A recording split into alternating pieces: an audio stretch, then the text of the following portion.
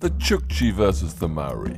The most accurate marksmen of the tundra facing off against the most famous warriors of Oceania. History never brought these two forces against each other.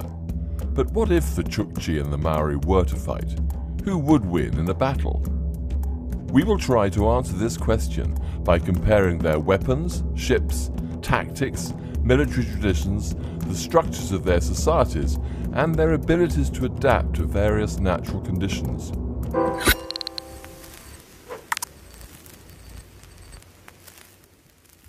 So why did we decide to compare the Chukchi against the Maori in the first place?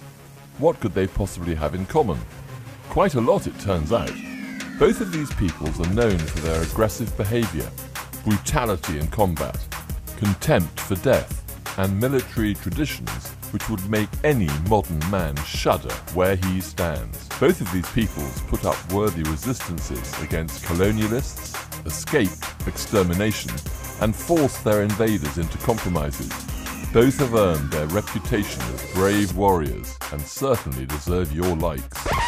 Now, history, of course, does not tolerate assumptions, and our comparison does not pretend to be scientific, as one can argue with our conclusions. So please leave your thoughts in the comments section below and tell us who you believe would have won this battle and why. Having said that, let our analysis begin. Adapting to nature. First, let's take a look at the most important and obvious differences between the Chukchi and the Maori. The Chukchi live here, while the Maori live all the way over here, in a completely different climatic zone. The climate affects everything, from weapons to parenting. Likewise, the ability to adapt and survive in harsh natural conditions is an important quality to have during wartime. So who did manage to adapt better? Let's figure that out. This is what the Chukotka Peninsula looks like in the summer, but this is what it looks like for the remaining 10 months. The locale really is quite harsh. It's got tundras, permafrost, dwarf birches or small trees, and big bears.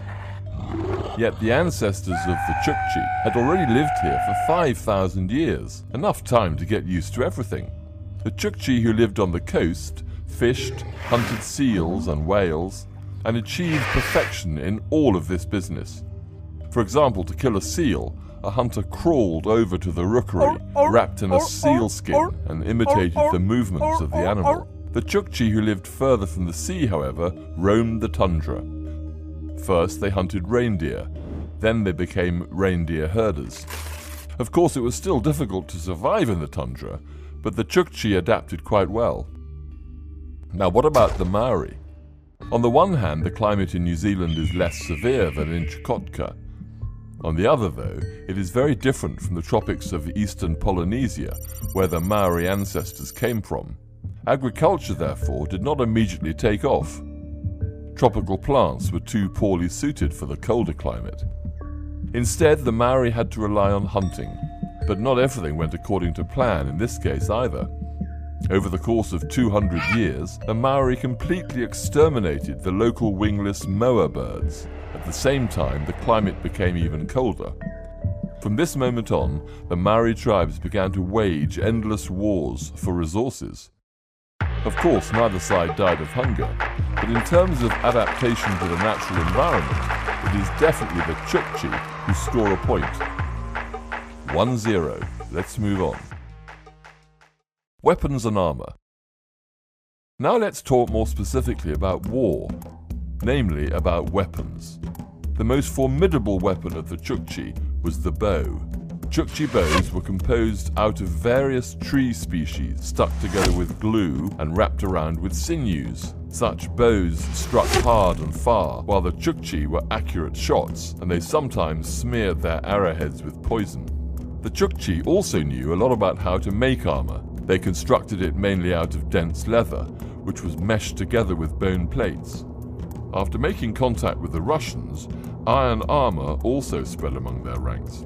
These heavier sets of armor were usually trophy or ceremonial though, as the Chukchi did not have their own iron. The Chukchi also had shields, but their use was often discouraged. Firstly, a brave warrior was not supposed to be afraid of death. Secondly, the shield slowed down movement. When your tactics are based primarily on the principle of hit and run, the best shield is speed. The Maori, on the other hand, used spears, batons, and sharpened sticks in close-quarter combat. But when it came to long-range weapons, before they met the Europeans, it was not that their situation was worse. They simply did not have such weaponry to begin with. As is with the case with their armor, they went into battle almost entirely naked. So while the Maori deserve a like for their contempt for death, here the Chukchi again take the victory. 2-0. Maritime affairs. Alright, so in terms of battle on land, the Chukchi had stronger weapons. But what if they fought at sea? The Chukchi who lived along their coast built special kayaks, boats that were covered with walrus skin, had sails, and were navigated through the use of oars. The largest of these crafts accommodated up to 30 people. The Chukchi used them to hunt sea animals and the property of the Eskimos, who were just on the other side of the Bering Strait. If the Chukchi met enemies at sea, then they opened fire with their bows. The most desperate of them dived into the water, swam up to the enemy boat, and ripped open its underside with a knife. This daring tactic, however, is rarely pursued. The water in those parts is usually slightly above 0 degrees Celsius. Most of the Chukchi, therefore, did not even know how to swim, and many considered the underwater world to be the abode of evil spirits. The Maori and Polynesian peoples in general had even better maritime affairs. So much better, in fact, that they populated all of these distant lands, and did so without any navigational devices. For example, the ancestors of the Maori, on their way to New Zealand, travelled for about 3,000 kilometres across the ocean. The Maori called their canoes waka. The body of the waka was hollowed out from a solid tree trunk, and the sides were reinforced with wooden boards. The largest wakas, that were intended for naval warfare, reached up to 40 metres in length and could hold up to 100 people. Their bows were additionally strengthened to ram enemy ships. So the point for maritime affairs undoubtedly goes to the Maori. 2-1. Tactics. We discussed what was fought with and what was sailed on, but the main weapon of these peoples was not the spear or the arrow, it was the mind. Let's compare the tactics and military cunning of the Chukchi against that of the Maori. Before the arrival of the Russians, the Chukchi were the main threat to the tundra, although even after the arrival, they continued to be a considerable danger in the region. Chukchi reindeer herders from the tundra plundered and otherwise taxed their neighbors. The coastal Chukchi, in kayaks, attacked the Alaskan Eskimos, taking women and children into slavery. So why couldn't the neighbors of the Chukchi fight back? Well, because they never even expected the arrival of their enemies. The Chukchi sneaked up on enemy camps unnoticed. If their stealthy operations worked out as planned, then victory was practically guaranteed. The sleepy inhabitants would be caught unawares, killed, and their deer would be taken as a prize. Once the Russians arrived in the tundra, group warfare became even more sophisticated. A famous example of this was when the Chukchi warriors set up ambushes by burying themselves under thick snow. When the enemy came close enough, they literally dived out of the ground and began stabbing the enemies with spears, preventing them from reloading their weapons. Sometimes, of course, it was necessary not only to attack, but also to defend. In these cases, the Chukchi built fortifications on the move. They put up sledges that were connected to each other in a circle formation. So how would the Maori respond to all this? Since we started talking about defense, it is important to note that they overtook the Chukchi in this sense. Here is the model of a pa, a fortified Maori settlement. This is what every self-respecting chieftain tried to build for the tribe.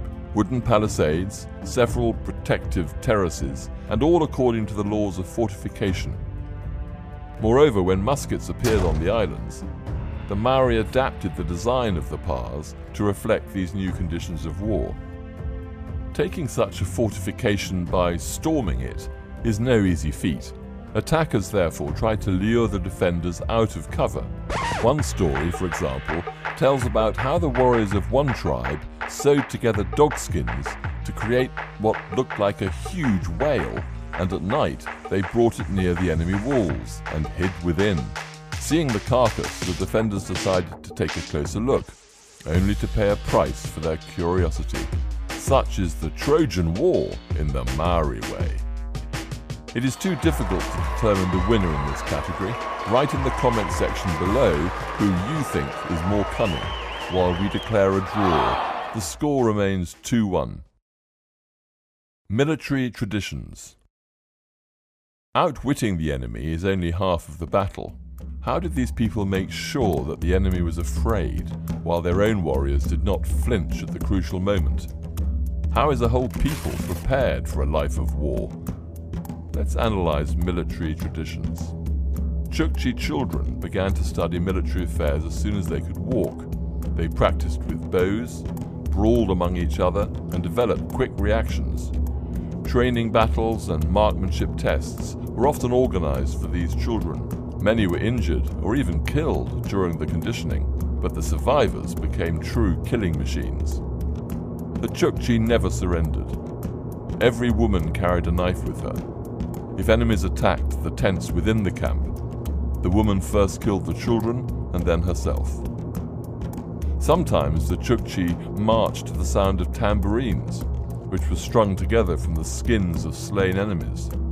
Fortunately enough, though, this tradition remains a thing of the past. As ruffian as all that sounds, the Maori do have something to contend with. Admittedly, Maori children were not brought up as roughly as the Chukchi were. Their tests began at the time that they started to physically develop and grow up. To be considered an adult, a boy had to undergo a painful initiation rite. He had to endure his first facial tattoo, which was applied with a chisel. Once recognized as a man, a Maori was most afraid of showing cowardice. The face tattoo, known as tamoko, told everything about its wearer, from skills in arts and crafts to behavior on the battlefield. But facial tattoos are not all that scary. Let's talk about some really creepy stuff. The Maori practiced cannibalism, although how often they did so yields itself to much debate. Maori cannibalism is mostly known due to European missionaries and colonists, who may have easily exaggerated the truth. But more is known about the traditions of collecting the severed heads of the enemies. They were soaked in shark liver oil, steamed or smoked and then dried. This terrible tradition had the capacity not only to provoke wars, but also to end them. To reach an agreement of peace, parties exchanged these heads. The Maori have one more ace up their sleeve, the famous haka. There are many types of haka for all occasions, from meeting distinguished guests to funerals. Combat haka was performed before the battle for the psychological build-up of warriors and the intimidation of opponents. That was just too spectacular to fail. The vote goes to the Maori. 2-2. Social organization. So who was better organized? How did different groups of Maori and Chukchi interact between themselves? What kind of relationships were there within the groups? In other words, who was more united and better able to mobilize in the event of an external threat?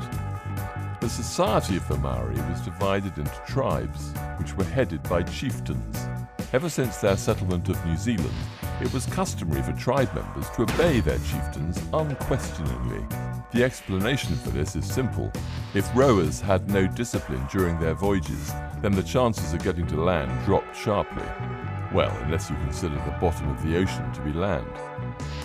Relations between the tribes constantly changed, ranging from best friends forever to "we will kill you all, eat your men and take your women into slavery." Wars went on all the time. But the Maori tribes were able to unite. Most often they did so to fight together against other tribes. Sometimes large coalitions were formed with fighting detachments of up to several thousand warriors. The wars between the Maori became even more horrific once the British landed and began selling muskets to them. Having purchased firearms, a Maori tribe went to war against those neighbours who did not have these weapons. These unarmed tribes, in turn, tried to acquire their own muskets as quickly as possible in order to defend themselves. This period went down in history as the Musket Wars. Over the course of 30 years, according to various estimates, anywhere from 20 to 40% of the Maori population of New Zealand died out due to these wars. Only after this period was a fragile balance of power established between the remaining tribes. The Maori almost stopped fighting each other altogether, only to face a common enemy, the British. But even during these New Zealand wars, some of the Maori tribes sided with the colonialists. The Chukchi fought against one another far less frequently. Why fight each other when you can rob less belligerent neighbours? But they did not have any centralised power or authority, like the Maori. The main unit of the Chukchi society was the camp, which included 3 to 4 families. The camps, when necessary, united and could quickly gather up to 3,000 warriors. That is a third of the entire population of Chukotka.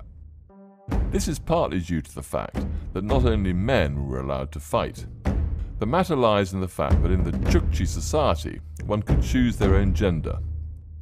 Let's say that you were born a woman, but you don't want to sew clothes. Rather, you would prefer to pepper your enemies with arrows. Well, no problem. All you have to do is change your hairstyle, start dressing like a man, and your male neighbours will already start asking you to help them out in raids. The Chukchi deserve a rainbow like for inclusivity and score another point for being well organised. 3-2 in their favour. Who would win in a battle? Now let's use our imagination for a bit. If the Chukchi and the Maori were to clash in battle, who would win this fight? Let's consider 3 possible scenarios. Scenario 1. The Maori land in Chukotka. The Chukchi shoot the invading guests with their bows, and the game is over rather quickly. Okay then, so let's level the odds a little bit. The Maori now have muskets. Already better, but they still have almost no chance of winning. The Russian colonialists also had firearms, but they never succeeded in conquering Chukotka. Scenario 2. The Chukchi land in New Zealand. In this case, the advantage is on the side of the Maori. Bows are of course still good, but the Maori are at home, and at home, as they say, even walls tend to help. Taking the Maori fortification by storming it would not work out for the Chukchi.